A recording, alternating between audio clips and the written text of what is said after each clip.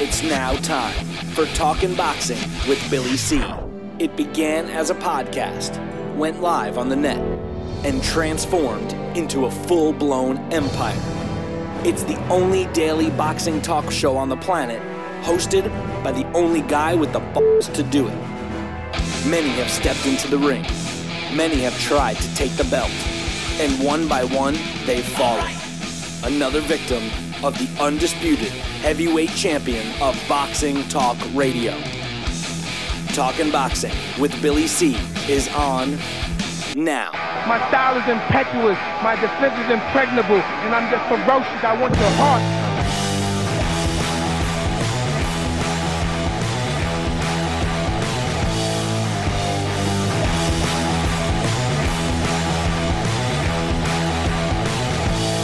And we're coming to you live from the Billy C Studios in Lake George, New York. I'm Bill Calogero, and it's time for the Billy C Show. Good morning, good day, good evening, whenever you listen. I hope you're doing all right. We got a busy show scheduled for today. But first, today's show is being brought to us in part by Sal's Neighborhood Pizzeria and Italian Restaurant located on St. Simon's Island in Georgia. Check out his website, www.salsneighborhoodpizzeria.com, or give my man a call, 912-268-2328, 912-268-2328. Find out why I go all the way to St. Simon's to get an authentic Italian meal. Today's show is also being brought to us in part by my book. Tom Molineaux, From Bondage to Baddest Man on the Planet, is available right now where all good books are sold. And you can literally get a copy of this book right now while you're watching or listening to the show. Just visit barnesandnoble.com or amazon.com. If you're looking to get a signed copy, just visit our website, billycboxing.com, and click on the book. You can't miss it. Just don't forget to, put in there what you want me to say when I sign it. And for everybody that was waiting for a copy of the books, we had shipped them all out last week. We had gotten a new supply, and we got plenty now. So if you're looking to get a copy, now's the time. And trust me, it's not too early to start thinking of the Christmas gifts. And speaking of books, I'm thinking my next one should be out early 2018. So keep your eyes open for that. Today, most of the show will focus on our final thoughts on the Triple G Canelo Alvarez fight, which took place on Saturday. But before we get into that, our condolences, prayers, and thoughts go out to David Bay's family and friends. David Bay, a former world heavyweight title challenger, was killed in an accident over the weekend in New Jersey. He was only 60 years old. So, like I said, our thoughts, prayers, and condolences go out to the friends and family of the late David Bay, former world heavyweight title challenger. I got some news that I'm going to talk about a little bit later. Important news. I might as well mention it now. Deontay Wilder and Luis Ortiz, it's been made official. We'll talk more about that on tomorrow's show. And speaking of tomorrow's show, Hall of Famer Larry Hazzard scheduled to join us. And our Blast from the Past features a former world champion and a boxing Hall of Famer, as per request. And what a great fighter he was, Luis Manuel Rodriguez, a fighter that left us soon. But wait till you learn about this guy, a fighter I totally forgot about, thanks to a listener who requested us to do a blast on him. And all of a sudden I was like, oh, right, he fought that, oh, yeah. And his epic battles with Emil Griffith, great fighter we'll be talking about tomorrow. Triple G Canelo, the fight went to a draw. I did get a chance to watch it again. And I tell you the truth, I still scored it for Triple G. However, the first time around, I gave rounds 1, 4, 5, 6, 7, 8, 9, and 11 to Triple G, and Canelo 2, 3, 10, and 12. So by rounds, I was 8-4, which gave me a 116-112 score. After I watched it a second time, I actually And it's funny because when I did the post-fight show, I did say I gave the last 2 rounds to Canelo, and on my scorecard I didn't. But when I watched it again, I did officially, which changed my score 1 point, 115, 113. Still, Triple G wins the fight. Joining me right now from St. Simon's Island in Georgia is my man Sal Rocky Senecola. And Sal, did you get a chance to rewatch the fight? No, I did not, because I have that lasting impression of that first fight, and I'm panning. I'm gonna watch it again because it was a good fight. It was a very good fight to watch. But no way in the world could I have come up with a score 118 to 110 for Canelo Alvarez. That is just it's as Mike Tyson would say, it's ludicrous, and forget about it. It's unbelievable. And I had Triple G winning the fight. I had the score the same. I had 116 to 112. Scored it pretty much along the lines of Harold Letterman and yourself too, Bill. I know that Triple G lost those last 2 rounds. And, to the credit of Canelo Alvarez, his corner did entice him on and say, hey, buddy, you got to go out there. You got to do this. You got to close the show. And he did. He just didn't close it enough. But Triple G still won that fight fair and square. It should have been a unanimous decision, and there was no way I saw Alvarez get that decision in any way, shape, or form. Well, at the end of the fight, I got some quotes. Canelo Alvarez said that he thought he won the fight. He said, I was superior in the ring. I won at least 7 or 8 of the rounds. I was able to counterpunch and even make Triple G wobble a couple of times. It's up to the people if we fight again. I feel frustrated over the draw. Triple G said, it's a big drama show. I want to thank all my fans. I want to thank all my Kazakhstan fans for supporting me, for coming out. Of course, I want a rematch. This was a real fight. Look, I still have all the belts. I'm the champion. He also said, Canelo said that he was happy with his performance on Saturday night. He says the plan was to use the ring and the ropes, and we did exactly that. Let's put the scorecard aside. We fought a great fight tonight. If people want a rematch, why not? Unfortunately, we can't put the scorecard aside because the guy who won the fight didn't get the actual W. And I find that statement a little crazy because during the fight, multiple times, his corner kept telling him, get off the ropes, stay off the ropes. And Canelo kept going on the ropes. Triple G had more to say. He said, I am the champion. This was the biggest fight in boxing. It's terrible. I'm over it. I saw the reaction. It's terrible. This wasn't fair. When they asked him if he wanted a rematch, he says, of course I want a rematch. Real Mexican-style fighters do not run from the best fights, from historical fights. Triple G's trainer, and normally I never give quotes from trainers or promoters, but I felt that these were kind of important. Abel Sanchez says, to paraphrase Triple G, this was a big drama score. Triple G and Canelo treated us to a great event. It's a shame they didn't get the definitive result they deserved. It was a close fight. I thought Triple G won. You don't win fights backing up all night. Triple G's promoter says there's no question that Triple G won the fight because the world was watching and the media was covering it. This time, what happens in Vegas won't stay in Vegas. Saturday's HBO replay will show all of that. There are no issues to us doing a rematch. I just hope it takes Canelo and Golden Boy less time to do it than it did to make this fight. Enough drama. Let's get them back into the ring. Gennady is a true champion. He runs from no one. And I think that that's a pretty accurate statement. Now, pertaining to the Adelaide Bird, who was the judge that scored at 118, 110, the gutless, spineless piece of garbage known as Bob Bennett said that he acknowledged that her score was a little wide.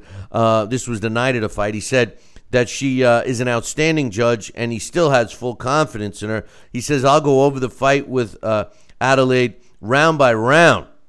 He said she'll have to articulate to me what she saw, how she saw it, why she scored each round the way she did, and then we'll continue to move forward. Now, a later development that took place, Sal, is that he has relieved her of her duties. I wonder if they already saw the fight. But, this is where I always say, or even though we have the criteria for judges, Sal, we all know the criteria. The order in which they prioritize it is in question. And at the end of the day, just like the punch stats, judges are judges. It becomes subjective. And I disagree with her scorecard just like you and everyone else.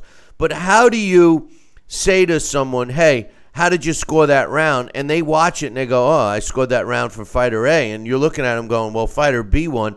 There's subjectivity. I mean, there's a problem with the scoring system, and subjectivity is it. Oh, absolutely. Subjectivity is it.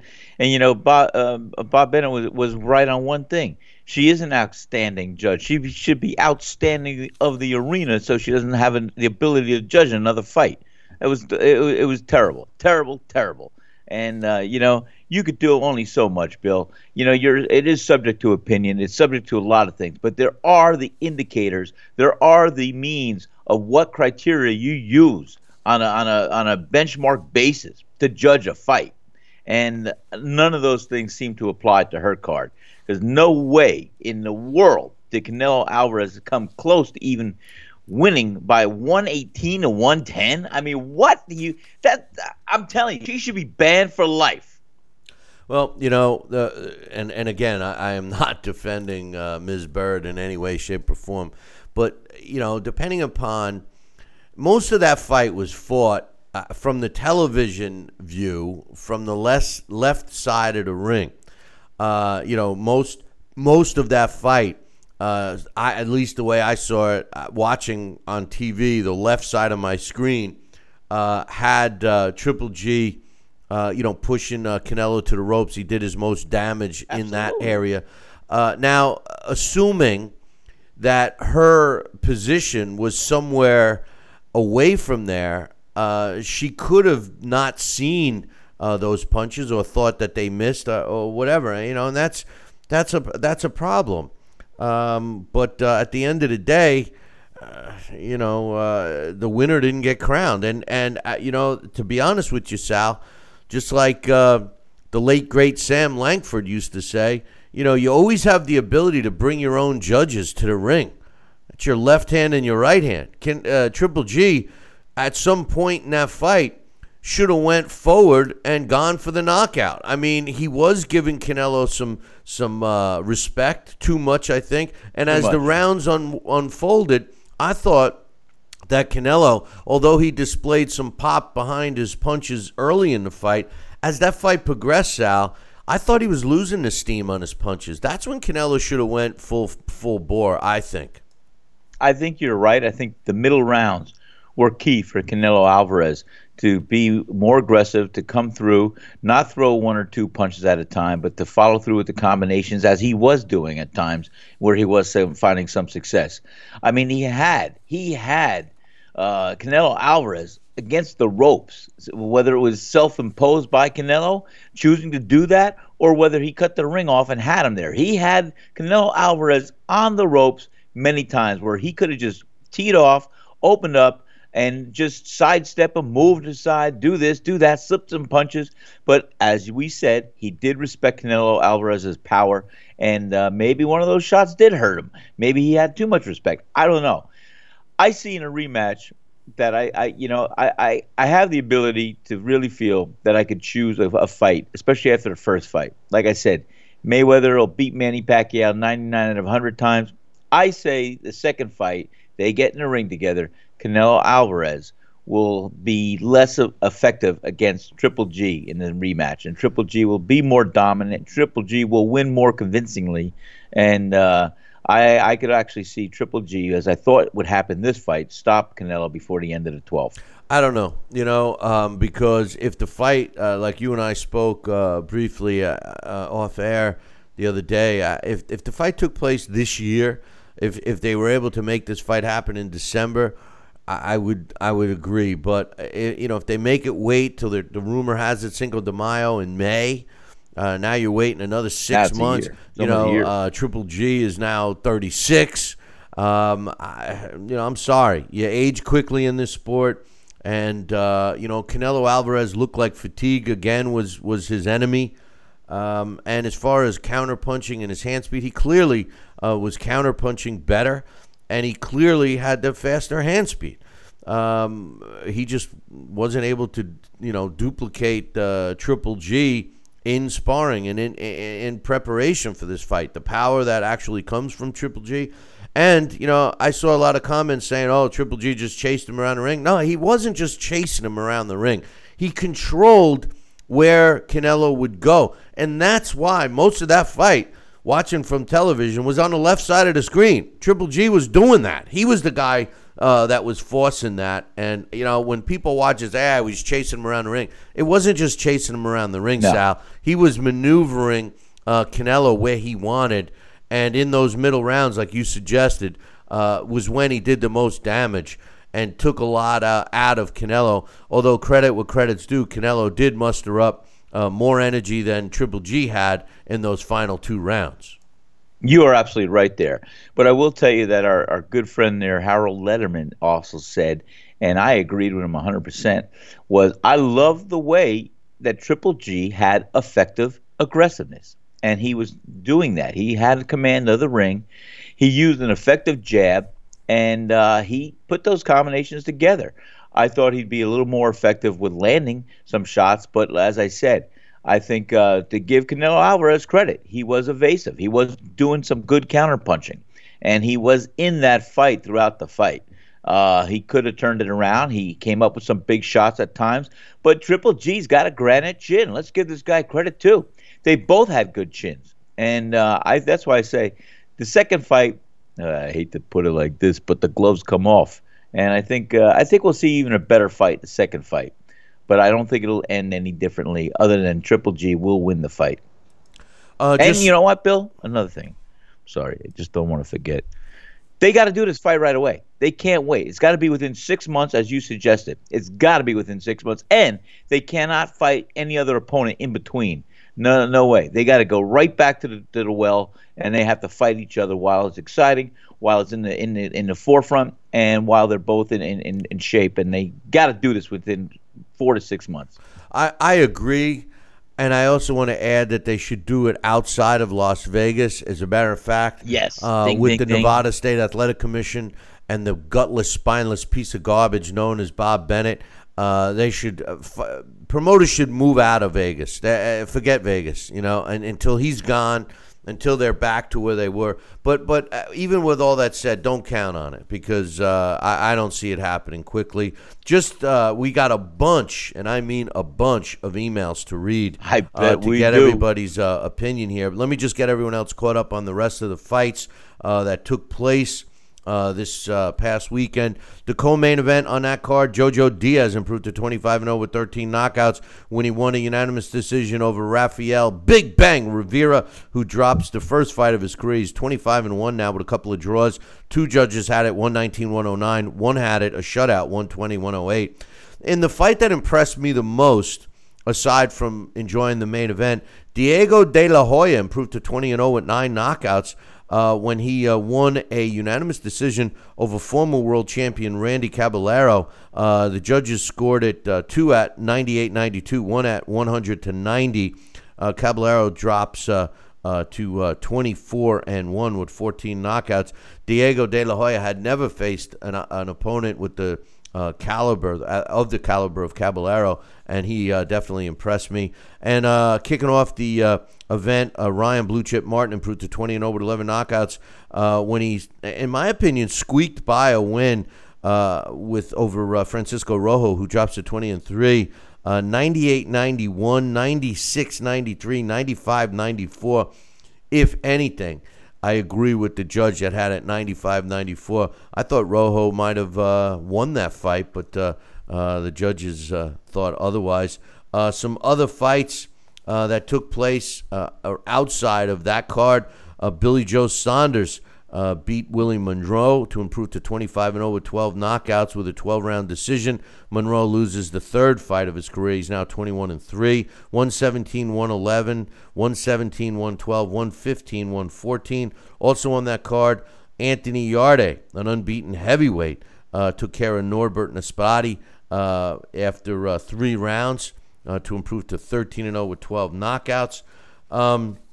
Some other fights in the World Boxing Super Series Super Middleweight opener. Callum Smith improved to 23-0 when he won a 12-round decision over Eric Sokolin, who drops his first fight of his career. He's 26-1 now on that one. 112, 117, 110. 116, 112, 117, 110, and 117, 111 were the scores. On a card that featured some great little guys fighting. Former or current IBF junior flyweight champ Milan Melendo improved to 37-2 when he retained his title over former 2-time champ Hiki Budlar with a split decision. Budlar drops to 31-3. Also in the junior welterweight division, Jason Paraga improved to 40-2 with a draw when he and James Onyango fought to a draw. Onyango is now 23-11-2. In the junior bantamweight division, Jonas Sultan improved to a 14-3 with 9 knockouts when he won a 12-round decision over John Real Casimiro, who drops to 24-3. And in the bantamweight division, King Arthur Villanueva improved to 31-2 when he battered Richie Menapram until he couldn't come out for the 5th round. Menapram drops to 31-7. So that was some other important fights, at least in my opinion, that took place this past weekend. Get you caught up on Sal, you should have reminded me. I got to take a break. I was going to remind you. I was going to raise my hand. Don't go anywhere, as we will be back in 2. Billy C will be right back. Check out BillyCBoxing.com now, or feel the wrath of the mighty mustache. Oh, that hurts. Why are you doing that to my face? I hate you. That's BillyCBoxing.com. Consider this your warning. Now back to Billy C. Interact with the show at BillyCBoxing.com.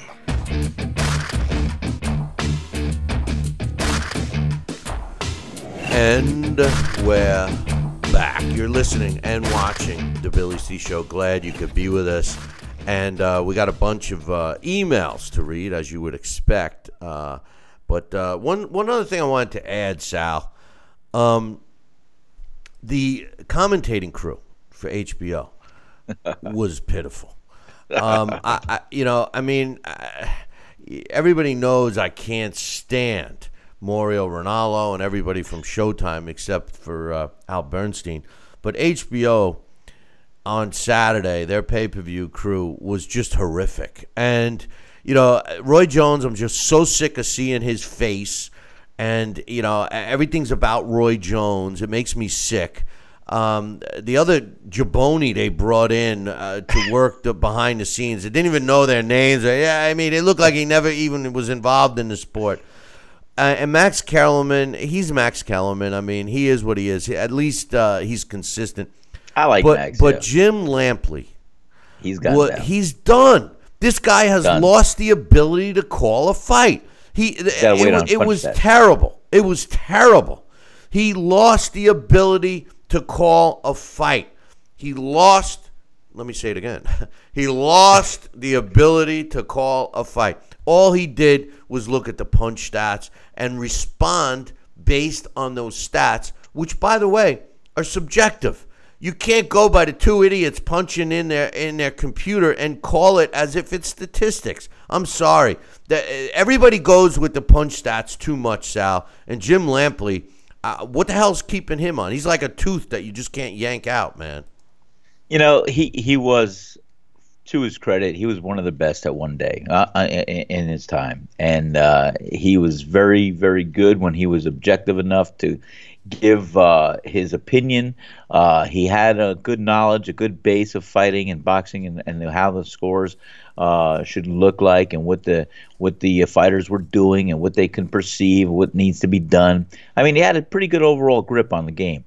But I think he's been influenced heavily by these cronies that are deciding what are they going to do for ratings, what are they got to do for here, pass the torch over here, do that, do this, and listen to the punch taps, give this credibility. So when you nullify one's ability or so, it's going to be lesser of a program you get, and that's what it's obvious that's what's happening right now. Yeah, he's got to go. NFL football. They should Monday bring night. you and I in there, Bill. Yeah, Unbelievable. Yeah, Monday Night Football. Lions topped the Giants 24-10. Matthew Stafford, 15 out of 21, 122 yards and 2 touchdowns. Eli Manning, statistic-wise, had a decent night. 22 out of 32, 239 yards and a touchdown, which this loss now total for New York football teams 0-4 to start the season. Pathetic. Not good. We got some emails. The first one I got to read was one that I received on Friday morning. We didn't do a show on Friday. But this one's from my man Christian, and he says, "Sup, Billy C. Sup, Sal." He says, "I'm surprised I haven't heard anyone predict a draw." He says, "I'm predicting a majority draw with one judge scoring for Canelo on a wide margin because Golden Boy promotions tend to do that. A draw is probably a better result than one or the other winning a decision because we'd get a rematch, hopefully, and boxing will gain a slightly higher following. It would be nice to see one guy knock out the other, but I don't see it happening in this fight. Anyway, my prediction, majority draw." Congratulations, Christian. Wow. Not only did he call a draw, it was a split decision draw, but I'll give him that. But I love the part where he says, "I'm predicting a draw with one judge scoring it for Canelo on a wide margin." And that's exactly what happened. Christian Stevens, you are the man. And I wanted to give him props. And the bottom line is Christian had submitted this timestamped actually, he sent it late Thursday morning. So Thursday, September 14th, 11:10 a.m., was where it was. I didn't get it till Friday, but congratulations on Christian calling that one. Jesse says, "Hey, Billy C and Sal. Well, Billy, I didn't watch the fight live completely, but watched it again Monday. And sorry to say this, but I had Canelo winning rounds 2, 6, 8, 9, 11, and 12. 9 rounds. 2 to 6, he says. 9 rounds, but I had 10 as a toss-up, so I didn't score that one. Early, Canelo was standing in the pocket and landing crisp punches. Canelo was slipping the punches, moving good, and countering with clean shots. Overall, Canelo landed the clean, effective punches in those rounds I scored. Triple G, if you're going to use your chin as a defense, you better connect with powerful punches on the face and body like Chavez Sr. Triple G didn't throw enough and missed so many with Canelo rolling and moving his body to avoid the punches. Maybe Bird scoring is not so crazy. It's not the fight I expected. I was expecting more fire exchanges. I know Canelo backed up a little bit more than expected, but Triple G was chasing him, not cutting off the ring more than before. Hey, everybody's entitled to their opinion, but like I said earlier, Sal, I felt that Triple G was cutting the ring off. He certainly wasn't just chasing him around. But this is the point, subjectivity. You know, we can all watch the same fight and all have different feel for those types of punches. You know, does one solid punch equal how many jabs that land flush? You know, when somebody throws a punch and a fighter rolls with it and it slightly connects, does it score? I mean, these are all it's all subjectivity. There is no rule that says, yes, you must score it. No, you must not. There's no rule in place. No, it's true. And, you know, that's why it's so subject to one's opinion. What do you think about if the judges had in front of them that they could refer to or look at the perfect picture if they got a TV monitor alongside the ring? Would that take away from something, or would that add to something? So they could see the best position of the fight through a TV monitor as we do in the public. You know something? I have brought that up on shows from years gone by. And here's the thing. It's a catch-22. Yeah. Because when you're live, you know, most sports now with the technology, camera, ISOs, all that stuff, you can almost watch a sporting event better at home. You got the replays and everything else. And That's the right. atmosphere in the live event. However, boxing is different. You watch boxing live, especially ringside, and you see those shots, feel those shots, hear those shots way better than you do on TV. But with that said, I think there is an argument, a justifiable argument, that would take the judges out of ringside and put them in an area, a room, so to speak, that they can look at the best camera shots, look at replays, not hear crowd noise, not hear commentating, just the fight in silence. I wonder if the judging would become more even. And the other thing you would get is you would get the judges seeing the same fight from the same angle. So maybe it's time, Sal. Maybe it is time to do that because and the funny part is the judge who's getting criticized the most and who was out there trains new judges, according to the spineless, gutless piece of garbage, Bob Bennett. She's the one conducting judging seminars in Nevada. So, I mean, come on. No, it's crazy. But I could see that. There'll be another benefit to that. They'll free up 3 ringside seats. There you go. There you go. And you know what? Why not have it like you got 3 judges, have it like a little jury. Every round they should have to agree on by 2 to 3 margin. Well, no, I don't want that. I don't want them all to agree on the same thing. No, but what I'm saying is, if you have 3 judges, it's a quick debate in between rounds. They got a minute. They can do their own individual testing and looking at their scores. But at the end, before the next round starts, maybe they got to come up with a 2 to 3 win of which of the 2-3 judges said, hey, this round went to this guy, and here's why. They'll each have their opinion going in, but maybe there should be a 2 out of 3 and one final card, one final score. If they got together and they said, hey, I saw this, you saw that, but here's what we saw together. And they have, he won the first round. Documented. At the end of the fight, they'll have one score from the 3 judges because they had 2 out of 3 decision. That defeats the purpose. I know. And you know what? I'm just reaching, Bill. Knocking out the other ones was tried in the amateurs. But listen, we're going to take a short break. We'll be back in 2. Billy C will be right back. Check out BillyCBoxing.com now, or feel the wrath of the mighty mustache. Oh, that hurts. Why are you doing that to my face? I hate you. That's BillyCBoxing.com. Consider this your warning. Now back to Billy C. Interact with the show at BillyCBoxing.com.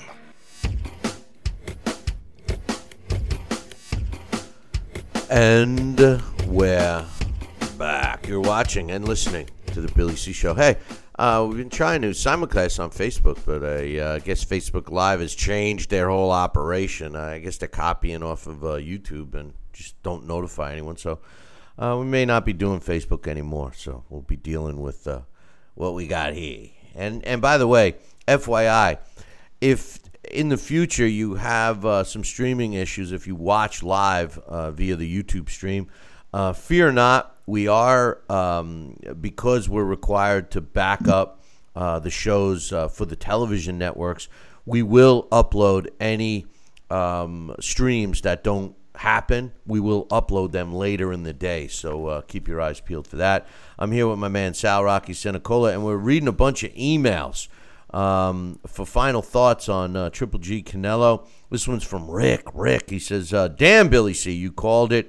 At first, I thought you were being a bit harsh on the Vegas judges when you asked during one of your shows if Triple G could get a fair shake and win a decision. I don't usually run and cry robbery, but that 118-110 score for Alvarez was about as questionable as scoring as I have seen since the 5th round of Lewis Holyfield. It was still a great fight, though, and I thought Canelo closed out the last round strong. I also felt Triple G probably lost his fight to Danny Jacobs, so it took a bit of the sting out of this bad decision. Now, Rick sent me a follow-up email, and he says, hey, Billy C. and Sal, I got to say, after rewatching the fight, and this is what I was saying, Sal, you need to rewatch the fight. Yes. He says, I thought it was much closer and could see someone scoring at a draw or even a point in favor of Canelo. That 118-110 score was still ridiculous, though. I originally watched the fight through a live stream on my phone, and the feed was pretty crappy. Last night I had a chance to watch the replay in high definition on my TV. Canelo looked like he was landing all the flashy, eye-catching punches while Triple G was stalking him around the ring. And anytime Triple G did land a good shot, Canelo would play to the crowd and shake his head like, you didn't hurt me.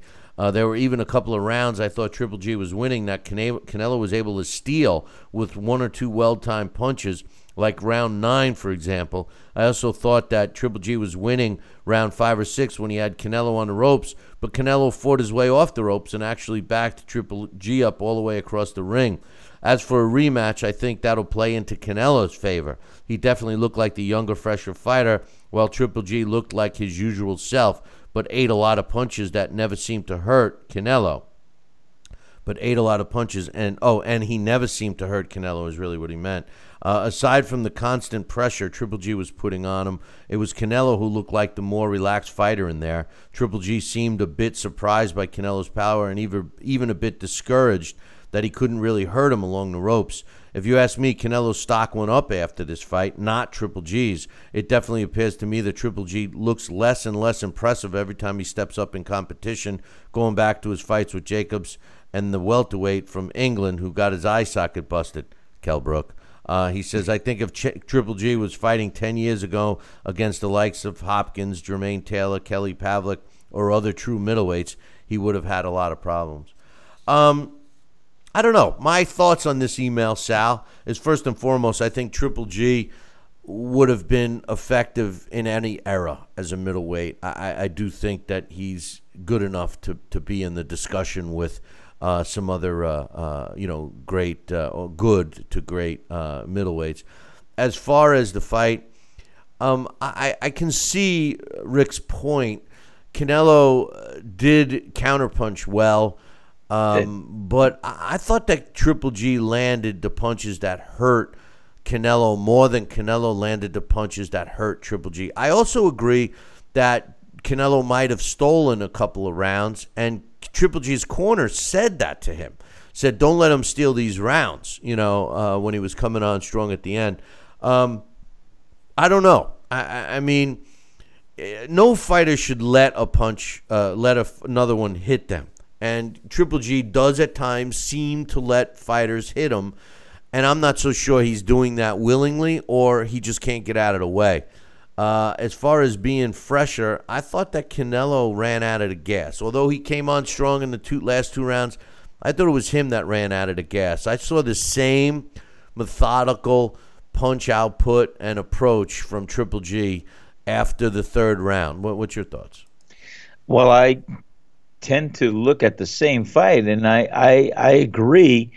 I think, whether Canelo ran out of gas or it was actually Triple G's effective punching that was taking some steam and slowing him down. That's what I thought it was, because those were the middle rounds where Triple G actually did land some good solid shots. And I think that Triple G had more of an opportunity to land those heavier blows that he did not take advantage of. But he did slow Canelo down in those middle rounds. He landed some good shots on him. And yes, I think he took Canelo Alvarez's best shots, and he still kept coming. So he may take unnecessary punches, and I know that no fighter needs to really do that, but he was a lot slower too. I'm going to be honest with you. Canelo Alvarez was quick. He was fast. He was faster in his delivery, faster in being evasive. We're rolling with the punches, slipping the punches, and his speed was definitely on his side, and that's why he did not get knocked out. Listen, I said it for months. I said it for years, and I made a big point about it for this fight, and I'll say it again. Canelo's weakness is the fact that he can't land effective punches while on the move. If he could, like all great fighters that are fast and have movement and can counterpunch. If Canelo was able to hit effectively on the move, he would have won this fight hands down. But because he had to plant and basically think before he let power go, where they would inflict some damage on Triple G, by the time he did it, Triple G already changed the pace of that particular section of the fight, that swap of punches. While he's planting his feet, getting ready, Triple G's throwing the punches. So, that was the weakness of the fight, Sal. I said it many, many times, and I didn't really expect it to be so prominent as it was on Saturday night. But let's call a spade a spade. It was prominent. The fact that Canelo can't land effective punches on the move basically should have cost him this fight. It should have, and I thought it did because, like I said, I look at the fight, and I still see Triple G as the winner of that fight. And Canelo, I'll tell you, to his credit, Canelo performed better than I even thought he would. And I called the fight differently going into the fight. I thought that Triple G would have slowed him down and stopped him in the later rounds. And Triple G did take over the middle rounds. I thought that he was more effective with being aggressive and landing some good shots. But Canelo, to his credit, I'm telling you, he did win those last 2 rounds. He came back. He was a fighter. They both had heart. They both had punching. They both had the desire to win. And that's why a rematch is going to be probably even a better fight than this one was. Some more emails. This one's from my man Oliver out of Miami. He says, "Hey, Billy C and Sal, I just want to say hello and say what a great job with the show. I had some questions regarding last Saturday's main event. The 3 judges for the fight, how many fights and title fights had each judge had before Saturday's card? And do you think a time like this, is it possible to find start? I would think that maybe you mean fine-tune, start regulating boxing outside the hands of corruption and ill-trained judges. I get your gist, Oliver, and first and foremost, from an experience point of view, all of the judges that were assigned had substantial title fights under their belts. I mean, I think the lowest one, if my memory serves me correctly, was 40 title fights, and the highest one being about 115. So I think that, from their record-wise, they were all there. As far as getting corruption out, corruption in boxing has gone together like peanut butter and jelly for 300 years. I mean, the reason why it's so easy to influence the sport of boxing is because you only got 2 guys. You got 3 judges and a ref, so there's 4 and 2 fighters.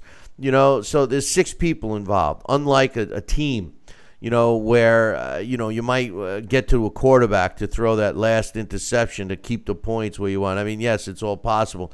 But in boxing, I think what we need is something that you alluded to, Oliver, at the end of your email.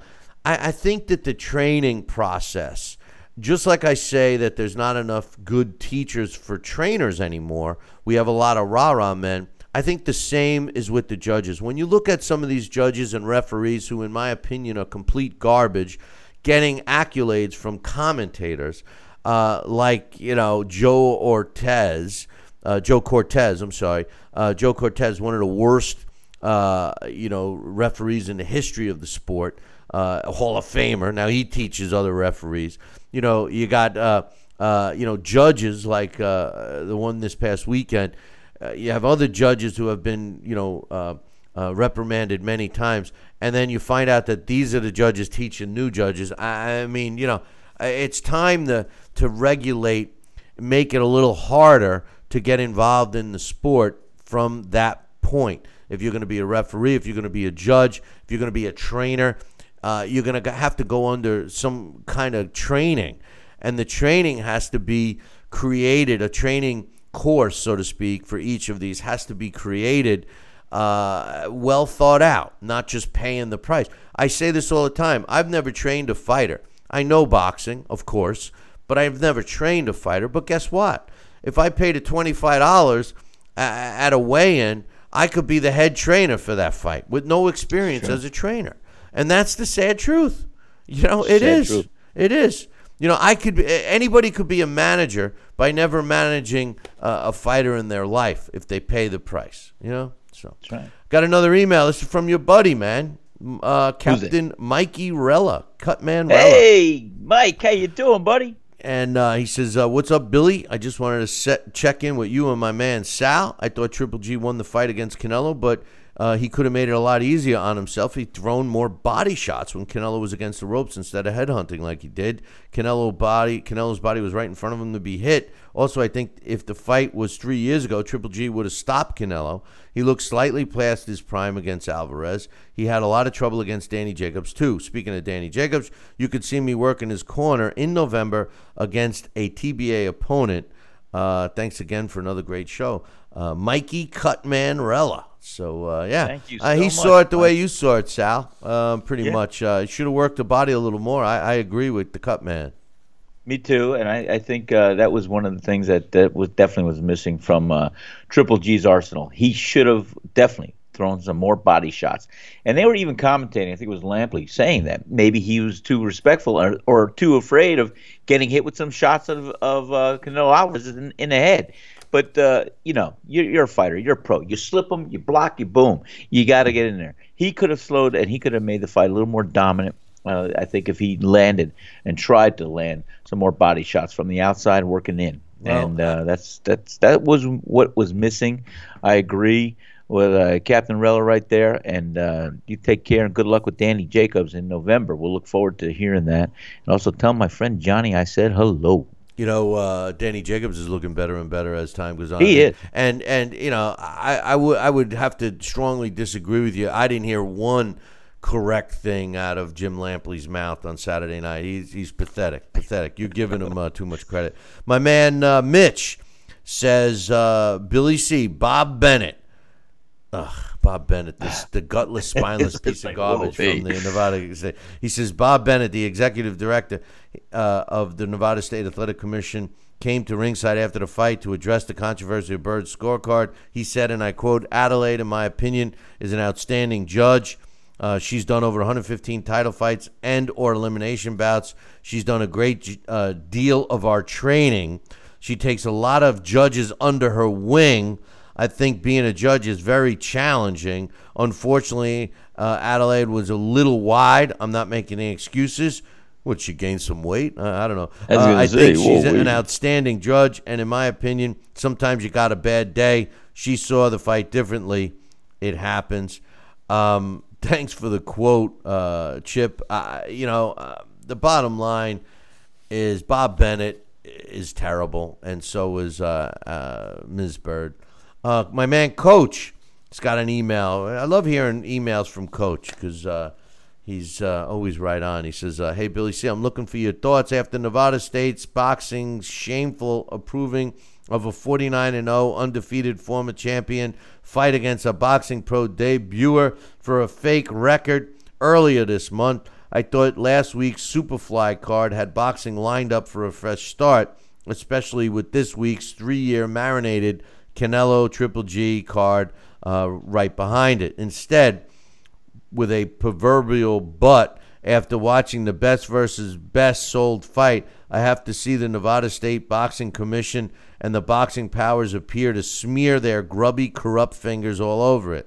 Once again, we had Bob Bennett, that gutless, spineless piece of garbage from Nevada state boxing hierarchy, having the opportunity to give the sport a nudge in the right direction with the Pacquiao-Bradley suspect decision still fresh in mind. Instead, we get a one-step up, 2 steps back failure, leaving Saturday night's inept, nonsensical split decision draw the talk of the town instead of the fight itself. First and most importantly, what's your opinion of the fight? Then on now existing totally unnecessary and very preventable controversy that surrounds it. My thought of the fight was that it was a good fight. I thought Triple G won the fight. I mean, I thought that he landed more punches, and he did land powerful punches. I do think that Canelo did have a very successful night counterpunching Triple G. And I think he did stun Triple G a couple of times to the body. Never to the head, but to the body. But I thought that Triple G clearly won the fight. Even after watching it twice, I still had Triple G winning this fight. And I think it's sad that spineless piece of garbage known as Bob Bennett of the Nevada State Athletic Commission even had the balls to give Ms. Bird any accolades after the fight. He subsequently has suspended her or relieved her of her duties to reboot, as he put it. But it wasn't enough. It ruined the fight, and it just gives Canelo another chance at beating Triple G. If I'm Triple G, like I said Saturday, I don't even know if I give him the rematch. Move on. If I'm Triple G, I go beat Billy Joe Saunders and retire with all the belts. That's what I would do. But well, that's an interesting play right there, Bill. And I think that would be definitely a direction he could choose to take. I don't think he will, because I think he's got a little bit of an ego too, and I think he wants to give what the fans are going to call for, and the fans are going to call for a rematch. So, but I could see that playing out on your level, where what you said, that would be a decent map out for his exit strategy, because he's only got about another 2 or 3 fights good in him. I got one. Let's see, 2 more emails here. This one's from my man Jeff from Bethlehem, Pennsylvania. Bethlehem. I'm having a hard time speaking today. He says, Billy, I won't even discuss the 118-110 scorecard. We all know that was a joke. It was an enjoyable fight. I thought Canelo was fading away, but he did hang in there and even finished quite strong. This email is to discuss Max Kellerman telling Triple G in the audience that it was solely up to him to make it a war. Why is this? We know Triple G is known for stalking and overpowering, but we also know that this cannot work against every opponent. The problem I have with this is thinking it gives close or low-action rounds to the opponent because surviving is looked upon as winning. It's up to both fighters to make it a war. Canelo talked big on Mexican fight style, going toe-to-toe and even talking KO. And by the way, he even said, I want to make this a fight. It all depends on Triple G. Is he going to dance with me? That Canelo said that, But anyway, he says his style on Saturday was meant to win a decision, survive through 12 rounds. I agree with that. He says, I love both fighters, but why should Max give Canelo rounds based on surviving Triple G's onslaughts? When Canelo chose to throw, he was every bit as effective as Triple G, but the backward movement was clearly a result of feeling the punches and pressure. Canelo took Triple G's punches well, as Triple G took Canelo's, but that alone shouldn't win rounds. The fighter forcing the pace should receive credit for making the fight. Thanks for the post-fight show. It's always appreciated. Well, thanks for the email. Very good email. Max Kellerman, I thought it was pretty obvious that HBO was siding with Canelo. And I find that kind of strange since Triple G has been loyal to HBO for quite some time. And I thought, listen, the whole commentating crew of HBO sucked. I mean, Roy Jones is done. I can't even listen to him anymore. Mauro Ranallo is still the worst ever. But Roy Jones and Lampley and Max Kellerman are becoming very painful to listen to as well. So it's time for a change. One last email. This one is from my man Dan, and Dan is back covering some stuff for us. So you can check out his column up on BillyCBoxing.com. He says, Billy C, Triple G Canelo was a good fight. Don't know what that one judge was watching. I thought Triple G shaded it. 118-110 was a joke. Commission needs to look at that judge. On the plus side, just heard the news that Rigondeaux Lomachenko is happening. I'm so excited for this fight. This is a purist fight. There's no doubt about that, Dan. We will be talking about some fights that were added. And as a matter of fact, I'll mention some right now. Deontay Wilder and Luis Ortiz is officially set. Which is a good thing. That fight is officially set for November 4th in New York at the Barclays Center in Brooklyn, which is good, man. I'm really looking forward to that fight. We'll talk more about it in detail tomorrow.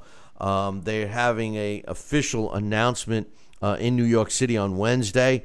But Deontay Wilder, 38-0 with 37 knockouts. Luis Ortiz, quality fighter. Definitely the best fighter that Deontay will have faced. It'll be a big test for Wilder. The only thing I'm going to say, and I don't want to make any excuses, Sal. But I know. But, I was waiting for you to say. I don't want to make any excuses, but Luis Ortiz hasn't fought in a year, and he's 39 years old. But the bottom line is it still will be an impressive win if Deontay can beat him. Also, another fight we just mentioned from the email, Lomachenko, Guillermo Rigondeaux is set December 9th at Madison Square Garden. It'll be on ESPN, which will be a good one. The Wilder Ortiz is on Showtime. So that'll be another good fight for us to keep our eyes open. And they finally announced the super middleweight fight between Rob Brandt, 22-0, against Kazillion. I guess he's at least 97 years old. Jürgen Brammer will be taking place October 27th. So we have that. One other thing I want to mention. Did you hear, Sal, that, and I know you're going to be psyched about this, but Julio Cesar Chavez Jr. Is making a comeback. He's going to be fighting again, and I know you're excited about that one, huh? I mean, he's coming back. He wants to fight again, and they have him slated to fight. What happened to me notes? What happened to me notes? Notes, eh? Where is it? I guess I lost it. I guess I misplaced it. Oh, no. He's making a comeback, taking on Anthony Durrell in November at super middleweight. How many chances does this guy get, Sal? You know what? I don't even want to watch him. I mean, he was a punching bag for Canelo Alvarez.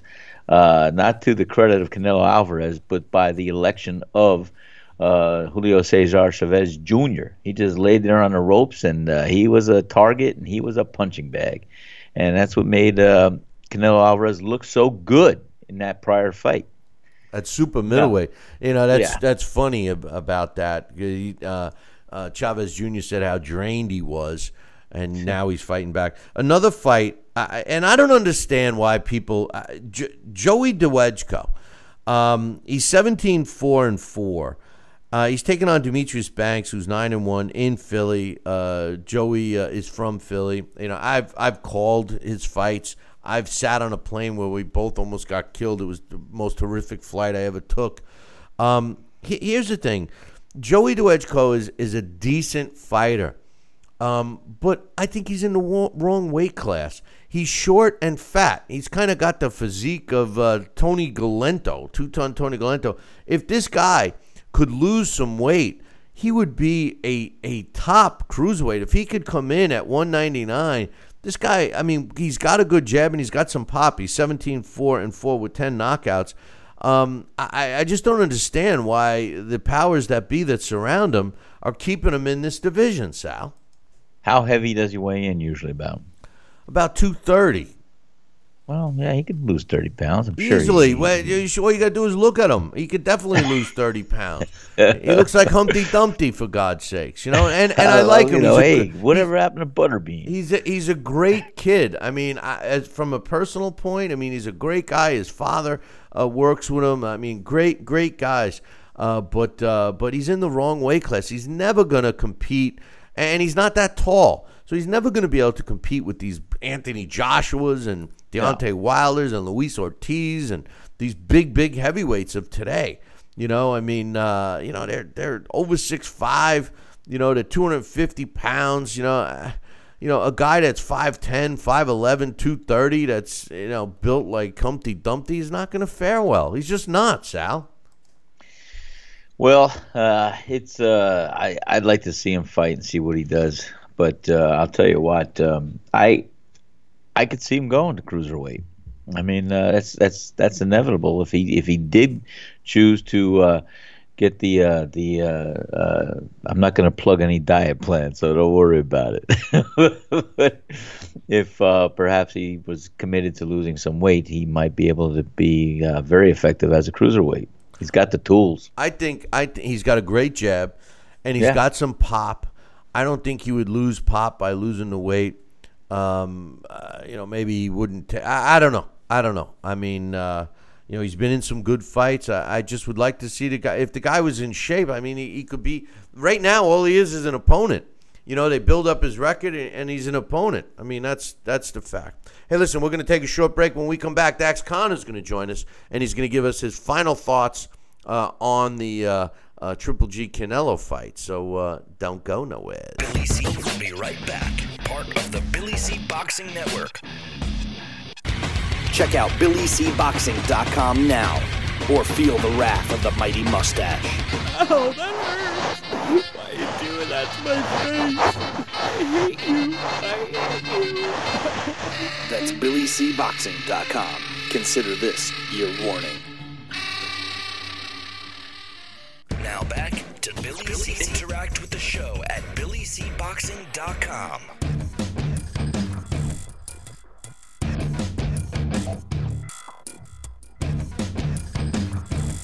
And we're back. You're listening and watching the Billy C Show. Glad you could be with us. And speaking of being with us, joining us right now to give us his thoughts, final thoughts, I should say, on the Triple G Canelo fight is Dax Khan. Good morning, Dax. Good morning. How's everybody today? I'm doing good. How you doing, Sal? I'm doing okay. Dax, welcome. How you doing there, buddy? I'm doing it, Sal. I'm doing the same as it was when we were speaking 20 seconds ago. Oh, nobody else knew we were speaking 20 seconds ago. So it's one like of these days, you know what I'm going to do to you guys? Unmute you so everyone can hear what you're saying. No. There's a lot of laughing and smiles going on. I'm watching. Let me tell you. But Dax, we had a lot of layers to get through. Of Bill when he was passed out of Corona and all that stuff. And drooling, go ahead, Bill. Drooling on myself. But so what'd you think of the fight? Now I know we had the post-fight show and. We've had a chance to digest it. I watched it again, and I know you're up on all the social media. You've heard and commented on comments. I mean, what's your thoughts? As a Monday morning quarterback. Well, as Sal and I were speaking, that is what we were speaking about, and I started to speak about on the post-fight show. Triple G, because of what happened in Daniel Jacobs' fight, because he, took some shots from a very fast Kell Brook. And because this fight with Canelo was very competitive, they're really down on him. And all of a sudden, he had to lose. You know what? Canelo is a genuine top pound-for-pound fighter. So, for Triple G to just go out there and walk over him like he did in Matthew Macklin or something like that, people would be saying different things. They'd be calling it a dive. They'd come up with some other type of excuse. A guy like the difference between Triple G and a Sergey Kovalev, let's say, which a lot of people are comparing Triple G to, saying, well, he was exposed by Canelo. See, what happened was Sergey Kovalev, like Triple G, was going and walking over guys, knocking them out in devastating fashion. But you know what? When he met Andre Ward, what happened? The first fight was very close. Maybe Andre Ward didn't expect the power. He didn't expect Kovalev to be that good of a boxer, but he adjusted in the rematch. He knocked Kovalev out. Triple G has layers to him. He is not just a power puncher. He's a boxer. This is why he had so many amateur fights on that international elite level, and he only had those handful of losses because the guy is able to do more than just punch. When you're in there and you're at that type of a level, you have to know exactly when to turn it on and when not to. And we've seen that with Daniel Jacobs, a guy who a lot of people, again, they expected Triple G just to go over and knock him out because of that knockout loss that Jacobs suffered earlier on in his career. But they forget Daniel Jacobs at that point in time was on a 12-fight KO streak, and Danny, was the middleweight champion. And all of a sudden, Danny Jacobs' stock went up. But Danny Jacobs, something, his stock was always there. People just weren't paying attention to exactly how good of a fighter he was. This is, you say Monday morning quarterbacks, those are the guys I call the front runners. As for Canelo, remember, against Erislandy Lara, there were scores of 113, 115 by Dave Moretti, who had it for Lara, and Jerry Roth had it 115, 113 for Canelo, which is good. You know what? They're in the same ballpark. One guy favored something a little more than the other did, but you know what? They're in the same ballpark, 115, 113. 113.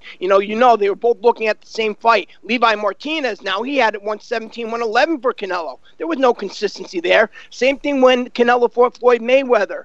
The scores with Floyd Mayweather were, I think it was 116, 112 for Moretti, and I think Craig Metcalf had it 117, 111 for Mayweather, and then CJ Ross had it 114, 114. Where did you come up with this? Where? How could you possibly given this a draw? What happens is this is what we see as in terms of we know who's selling. We know who's going to be the next big star. So you know what? It's okay if he loses, but you know what? We don't want him to lose by a lot, because with today's fans and this era of thinking, if he loses by a lot, all of a sudden he's not a good fighter.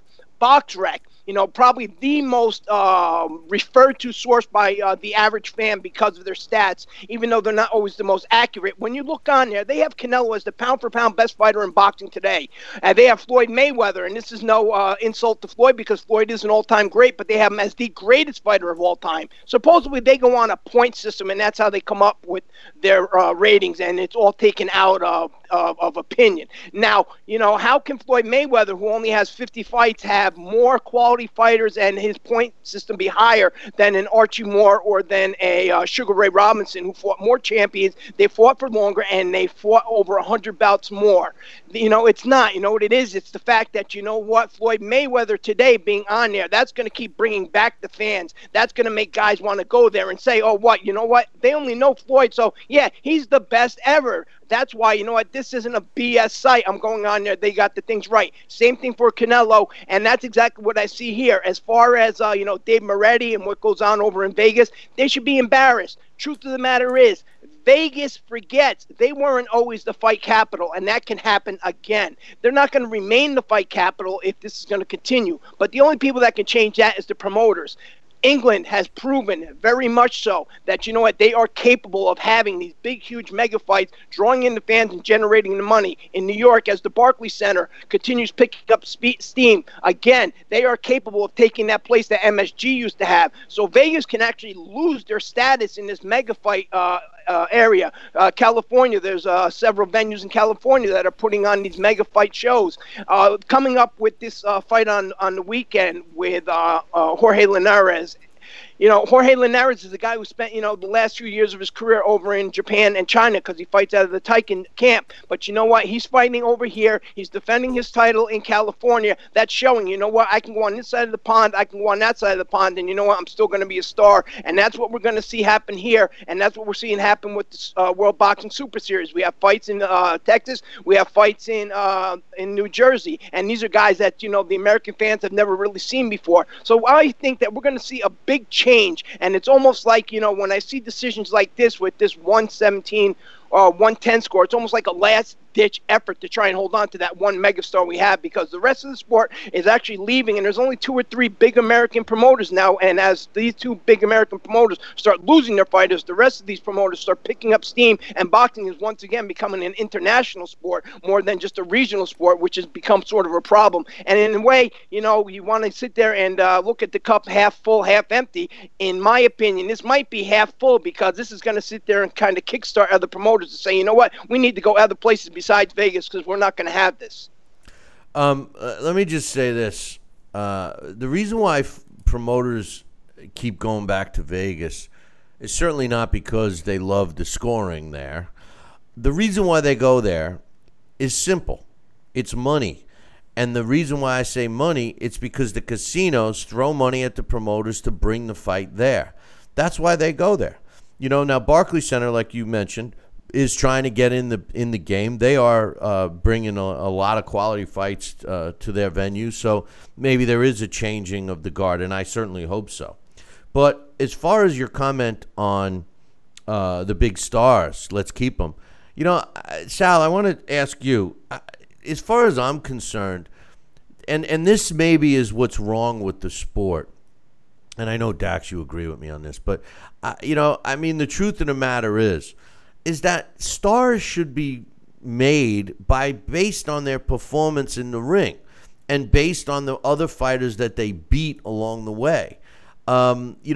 Just because a fighter has a good record, or just because a fighter has a big fan base, and just because a fighter can generate money shouldn't be enough shouldn't their stardom come, or at least start, inside the ring?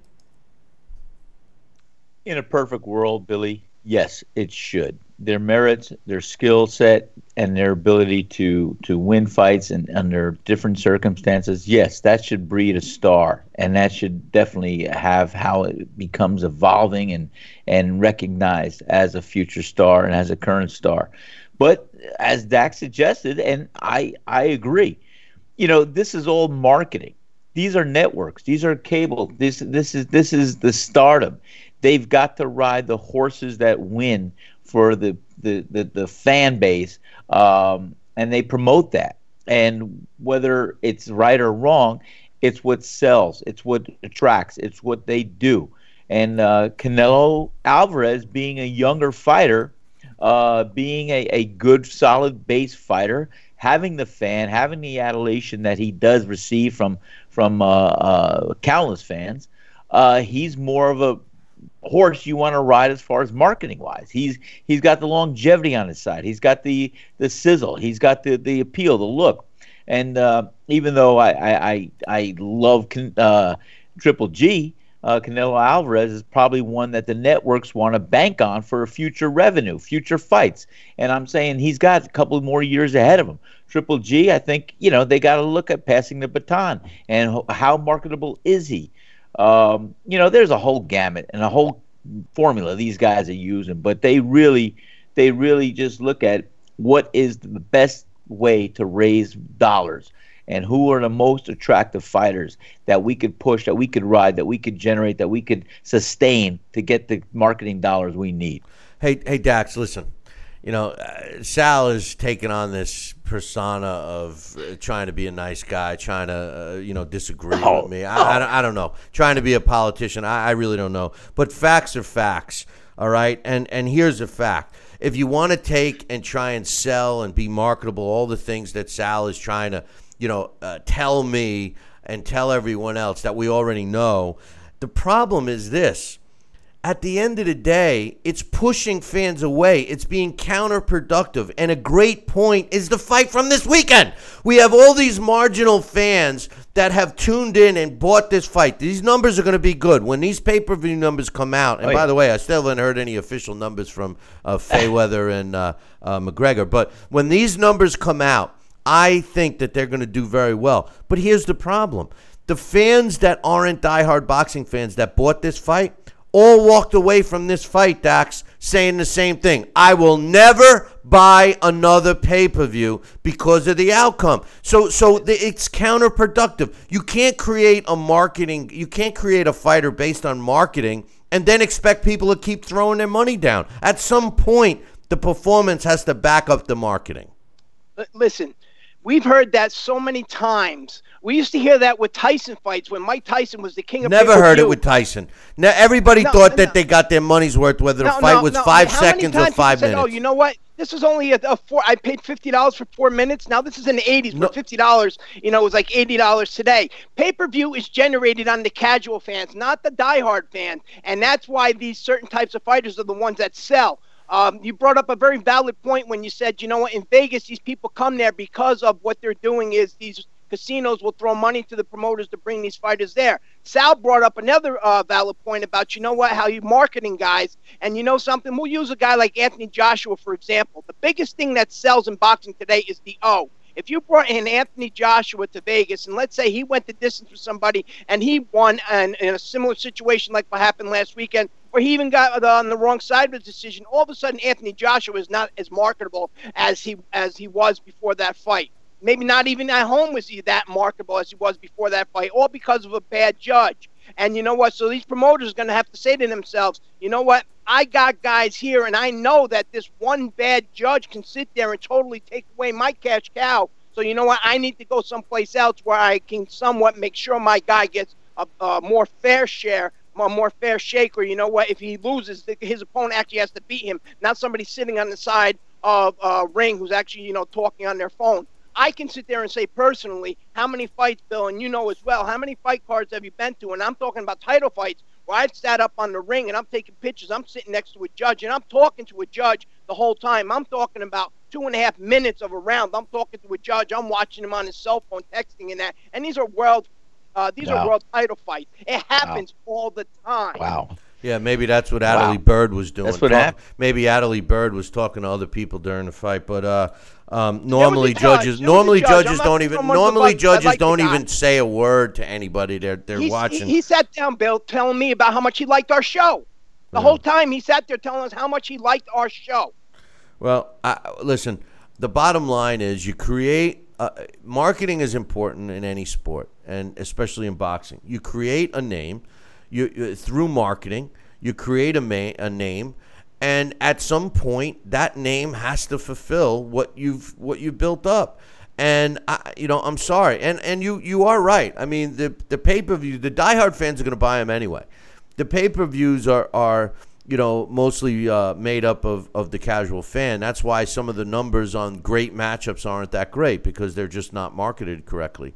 But at the end of the day, I mean, to suggest that a fighter, a judge score for a fighter because he wants to keep that fighter in the mix, that's sad. And if we have judges that are doing that, if we have judges that are talking and chatting during a fight, they can't be judges. We wonder why we have so many black eyes in the sport. It's a shame. It's a shame. It happens. As far as Triple G goes, in terms of whether he's fading and his last couple fights where people are judging him harshly. Think about Roy Jones. As great as Roy Jones was, Roy Jones beat Bernard Hopkins early in his career. Who went on to have the better career? And overall, when you look back on it, Bernard Hopkins did. And why is that? Because Bernard Hopkins had layers to him. Roy Jones was a phenomenal athlete. And I say a phenomenal athlete because he was an okay boxer. He wasn't a great boxer. It's just his supernatural reflexes allowed him to do things that nobody else could do. We see that a lot with Manny Pacquiao when he was at his prime. Those reflexes allowed him to win so many of these fights. Now, when those reflexes faded, what happens is Roy Jones became rather ordinary. And for the last few years, he spent as an opponent just looking desperate to stay in that spotlight. Triple G is a guy who, he just doesn't need that power. He can box. He has footwork. As far as the modern mentality of the fans, the same people that I seen on Friday or Thursday talking about, whether it's in person or social media, on how great Triple G is and all this amateur experience and how he can cut things off. Now, all of a sudden on Saturday night, just hours after the Canelo fight, he was overrated and he was exposed. I don't even think fans really understand what they're looking at, and I think that's going to hurt the fight I'm excited for, and I think every real boxing fan is excited for, is the Vasyl Lomachenko and Guillermo Rigondeaux fight. Is these guys are going to be in there at such a high level, and they're going to be boxing not only offensively but defensively to a point that the average fan of today, they're not even going to realize what they're seeing in there. Well, that's because of the marketing. Those guys aren't marketed, and the overexposed and everybody going by records and all of that. I mean, yes, a record is important, but just because you have an O doesn't mean you're good. I'm sorry. It just doesn't mean that, and it's a shame. It's a shame, but there's no right or wrong answer. Do you think that the rematch is going to happen? Do you think it has to happen? I don't think so. I really don't, because, the rematch, the only way that would happen is if Triple G really wants it, just out of personal satisfaction. Canelo doesn't need it. Golden Boy doesn't need it. So it doesn't have to happen. Would boxing like it to happen? Maybe. I think it's really going to depend on these pay-per-view numbers, on how big they are, whether or not people say to themselves, something, this is worth doing again. And that's going to make that decision up. That's going to be the decision in the long run. Now, what is exciting, is this weekend, or the fights that are coming up. That fight in Texas, that World Boxing Super Series, I'm so frustrated without this American TV. Junior Dorticos against Dmitry Kudashov. These are guys, out of 43 fights, they have 42 wins combined with 42 knockouts. That's sensational. That's exciting. Why don't they have something on TV? And these are the type of things that, as I'm stating on how, boxing will become more international, and these promoters would be able to draw the American fans across seas a little bit more if something like this happened. Now, also, the Willie Monroe versus Billy Joe Saunders fight, this is a fight that, was rivaling the Canelo versus Triple G pay-per-view. It was shown for free on YouTube, and it was the most dreadful, awful affair that I've ever seen in my life. How can you sit there and, be a middleweight champion and fighting for that other middleweight title that's out there, with the opportunity for the winner to fight the winner of the Supremacy pay-per-view, this mega fight, and you're going out there and you're performing at subpar level? Hey, Sal, do you think that the rematch between Triple G and Canelo will take place? Do you think it will, or because Billy Joe Saunders is the guy? I mean, if Canelo goes and looks for him next and should beat him, then he's gonna maybe want the rematch, and Triple G is older. At this point, I don't know. I think that the truth of the matter is I'm not so sure that they will have a rematch. I think it, and the problem I'm having is who's in the driver's seat. Canelo's going to want to be in the driver's seat like he was last time, and I think Triple G should be. I think Triple G should be, stingy. I think he should be in the driver's seat. If not, I think he should move on. What do you think? I think he deserves to be in a driver's seat, and I think the fight should take place. And you know what? They both have something to prove, and I could see how Billy Joe Saunders could play as being the next fight for either fighter. Why would validate to do that? But I think these guys got to get back in the ring before they face another opponent, and I think so for a multitude of reasons. I think they should take it out of Vegas.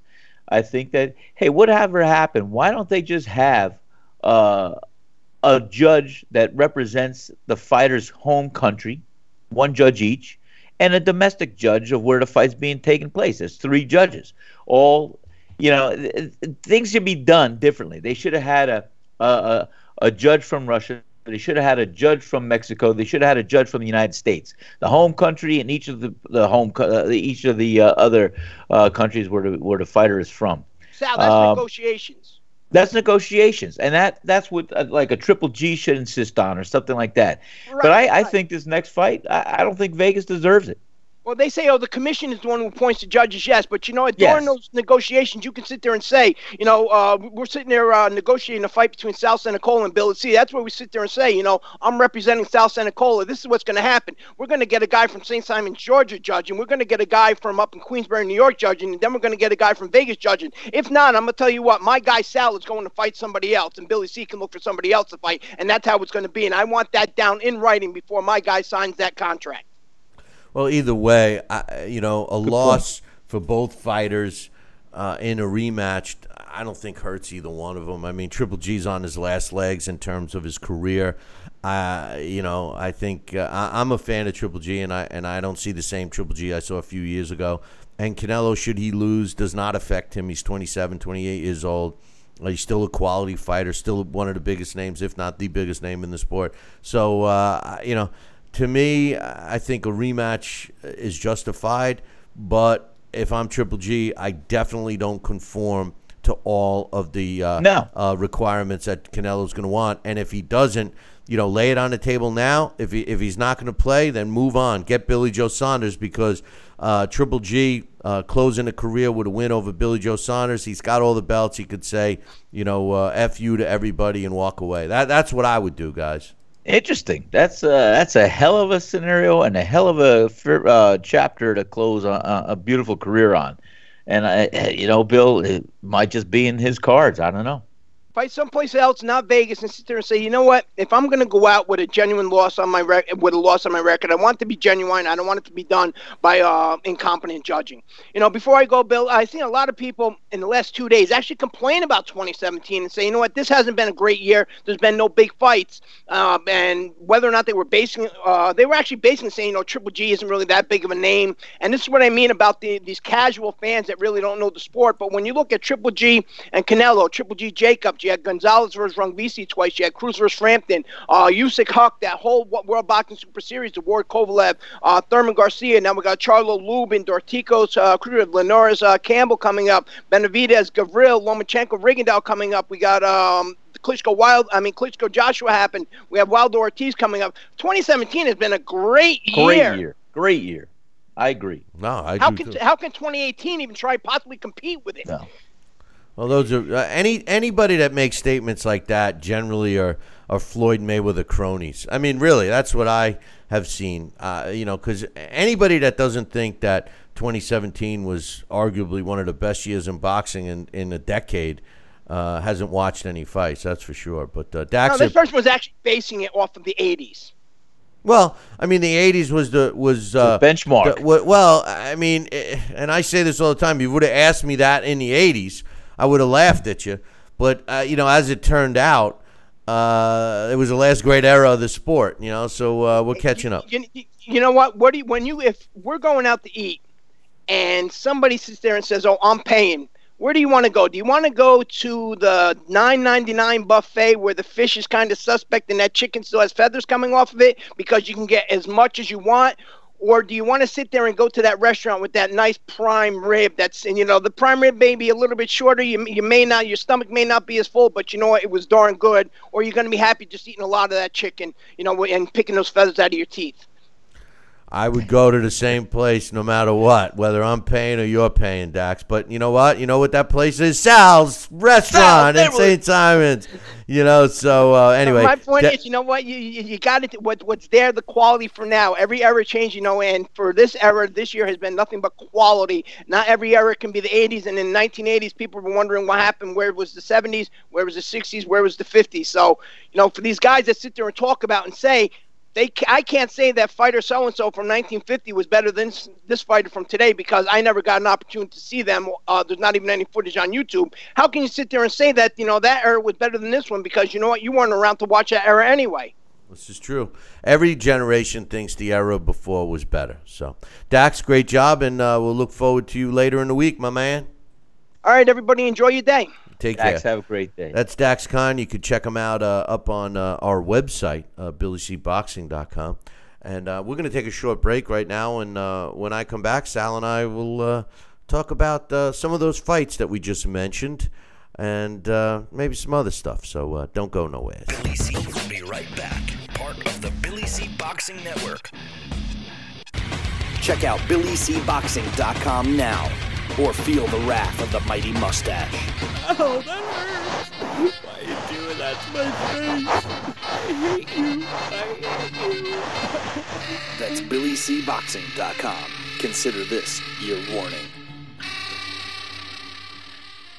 Now back to Billy C. Interact with the show at BillyCBoxing.com.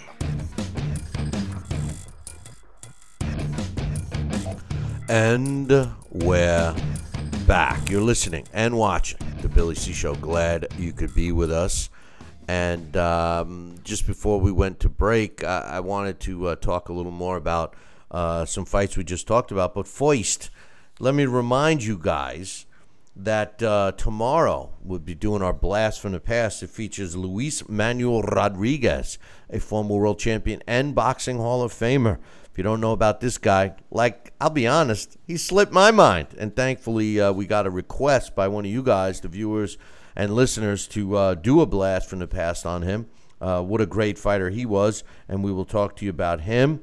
Also, Boxing Hall of Famer and New Jersey Athletic Commissioner Larry Hazard will join us tomorrow as well. He did stop by for our post-fight show on Saturday and was telling us that there was a lot of concern about Ms. Bird for that fight, and it turned out to be justifiable. And we're going to put Larry on the hot seat. I'm going to ask him, Sal, what would you have done if this was your judge? So we're gonna throw him on the hot seat. But wow, in November, Deontay Wilder against Luis Ortiz, November 4th. What's your quick thoughts on this fight? I think it's going to be a good fight. I think it's going to be a very good fight. Luis Ortiz is definitely a dangerous opponent, definitely a dangerous fighter that I think Deontay Wilder will have his hands full. And we'll see a contrast in some styles, but I don't know. It's a good fight. I think Deontay Wilder, if he is marginally the best fighter that or the fighter that he claims he is, should win this fight. But Ortiz is going to give him all that he can handle. Well, Deontay Wilder claims he's the best heavyweight on the planet, which isn't the case. But I think I will give him a lot of credit if he beats Luis Ortiz. Even though Ortiz has been out of the ring for a year, he's going to be 39 years old. Well rested. And in his last fight, he was pretty flat. His last big win was against Brian Jennings, where he demolished Jennings at the Turning Stone. I was ringside for that fight. That was probably one of his best fights. I also called a couple of Luis Ortiz's fights when he first came here to the States on LDL TV. So we got to see him as a young fighter. He's a quality fighter. And even though he's old and has been out of the ring, I'm going to give Deontay Wilder credit. Deontay Wilder fights one of two ways. And unfortunately, the second way, we've only seen him fight once. And that was a smart way, where he utilized his height and reach, and he implemented a jab and fought intelligently behind a trainer that he has, which is a great trainer in Mark Breland. He fought Bermane Stiverne. And we've learned that Stiverne was extremely overrated, but I still give Deontay credit. But aside from that fight, every other fight that he's ever fought, he's fought with the seek and destroy attitude, that he's going to knock him out, he's going to overpower him, he's going to beat him, because he should, with the opponents, with the exception of Artur Spitska. All of the opponents that they've put in front of him were proverbial punching bags, and he struggled with some of them. It's going to be interesting to see how he fights Luis Ortiz. If he tries to overpower Ortiz, or if he fights a smart fight. Ortiz is a boxer. He's a Cuban fighter. The guy knows how to box. He's got hand speed.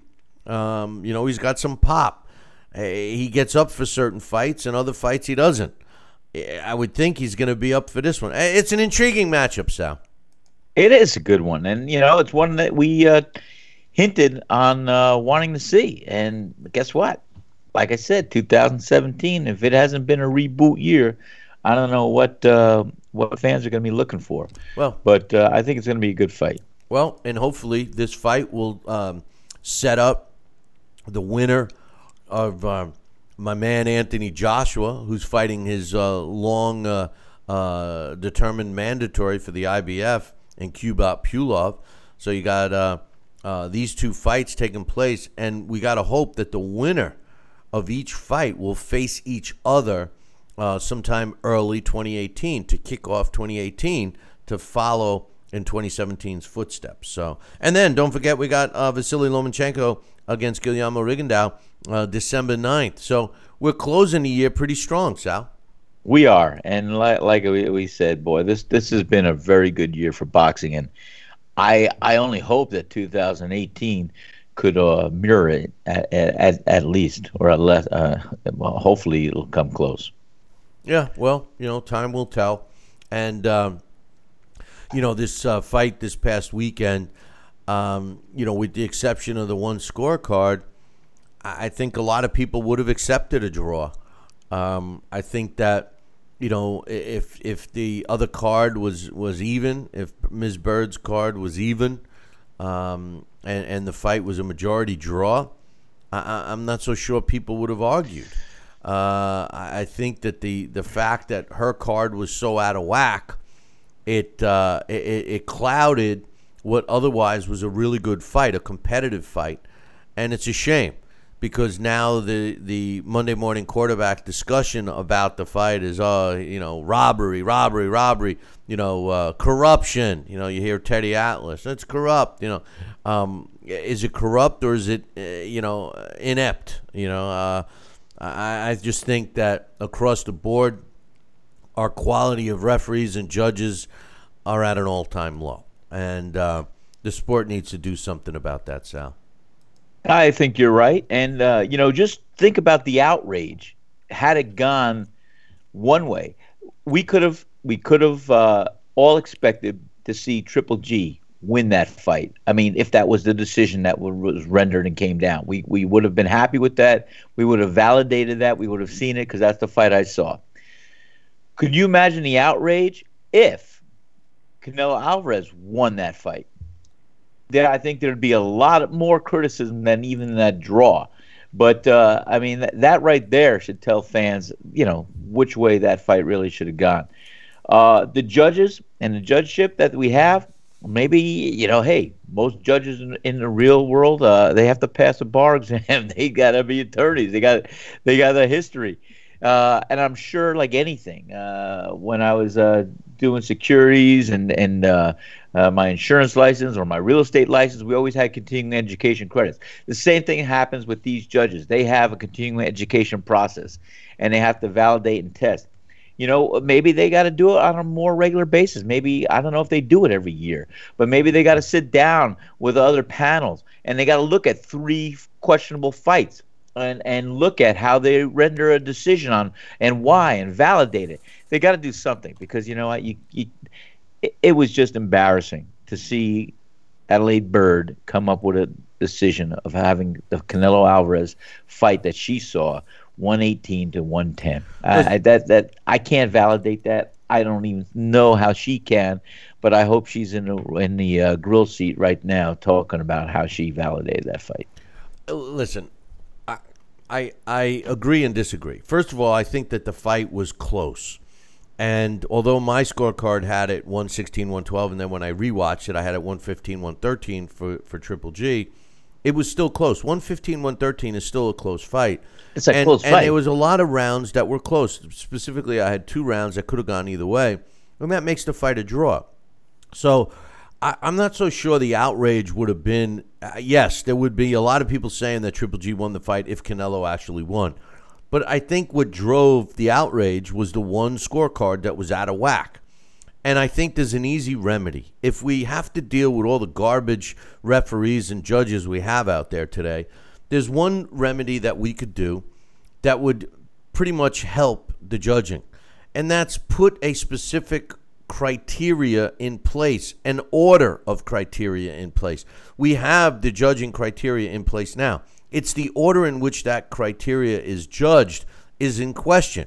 For example, Adelaide Byrd very well may have felt that jabs don't equal a real punch. If that were the case, then you could see where 118, 110 would be a score if she just threw out all the connected jabs that Triple G threw, regardless of the pop behind them. That could very well have explained her scorecard. So the order of criteria is critical. And I think that if we were able to come up with a agreeable upon order in which the judging criteria is judged, a lot of these scorecards would be a lot closer. That's just my thoughts on that. But, it is what it is. Again, we're all playing Monday morning quarterback. We played post-fight quarterback on Saturday, and, it was kind of somber.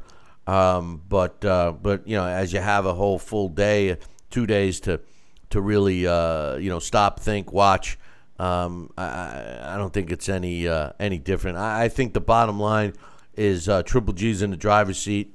He should try to make the fight sooner than later. If Canelo's not willing to do it, then if I'm Triple G, I move on. I go directly after Billy Joe Saunders, unify the belt once and for all, and walk away. That's what I do if I'm Triple G, Sal.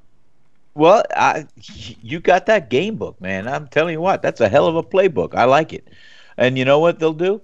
Canelo Alvarez will have to call Triple G out of retirement to come back and face him, because it'll be an ego thing, and you'll see not in a Mayweather fashion, but you know what? You'll see Triple G going off into the sunset, retiring undefeated with all the belts.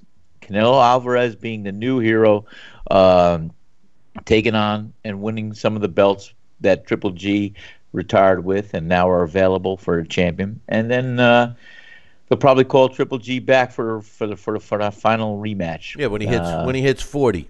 When he hits 40. That's what they'll wait for. Right. Exactly. That's why Triple G, if there's going to be a rematch, he's got to do it soon. All right. And another thing, Dax hinted on it, and I earlier hinted on it with earlier programs. I mean, everybody was used to seeing Triple G just dominate and knock out anybody in front of him. And because he didn't do so with Billy Joe Saunders, not with Billy Joe Saunders, with Daniel Jacobs or Kell Brook, these are world-class, top-ranked fighters. And, Triple G, as I suggested, he did what he had to do to win. And that's what champions do. That's what fighters do. And, his stock, he's just fighting world-class fighters. The same thing with this Canelo Alvarez. Canelo Alvarez is one of the best fighters out there today. So, let's give some credit where credit is due. Triple G, as far as him looking flat, as far as him looking this, look at who he just went past. Daniel Jacobs could be a champion in any other era or any other opponent, and he'll walk through many fighters, and he will be a champion. Same thing with Kell Brook. He could have. I don't know what he's doing with his orbital bones right by now, but, that might be another story. But the truth of the matter is, when Triple G beat these top-rated, top-level, world-class opponents that were put before him, he did what he had to do to beat them and win. That's it. No doubt. On this day, September 19th, in 1935, Babe Risco wins a 15-round decision over Teddy Yaretz to win the NBA and New York World Middleweight titles, and that took place in Pittsburgh, Pennsylvania. On this day in 1954, Robert Cohen wins a 15-round decision over Chamarun Songkiriat to win the vacant World Bantamweight title, and took place in Bangkok. On this day in 1991, Hiroshio Tatsuhira knocks out Greg Richardson in the 10th round to win the WBC World Bantamweight title. It took place in Tokyo. On this day in 1992, Chris Eubank wins a 12-round decision over Tony Thornton to retain his WBO Super Middleweight title. It took place in Scotland. On this day in 1945, Sammy Angot knocks out Ike Williams in the 6th round to improve to 76 wins, 22 losses, and 7 draws in their matchup that took place at Forbes Field in Pittsburgh, Pennsylvania. Williams, he drops to 67 wins, 9 losses, and a draw. And finally, on this day, September 19th, in 1998, Evander Holyfield wins a 12-round decision over Von Bean to retain his WBA and IBF World Heavyweight titles from the Georgia Dome in Atlanta, Georgia. Bean loses for only the second time in his pro career, dropping to 31 wins and 2 losses. Hey, man, that concludes our show for today. Make sure you tune in tomorrow. We got a busy show scheduled for you today. And before you do that, I'll leave you with this. Ciao, baby.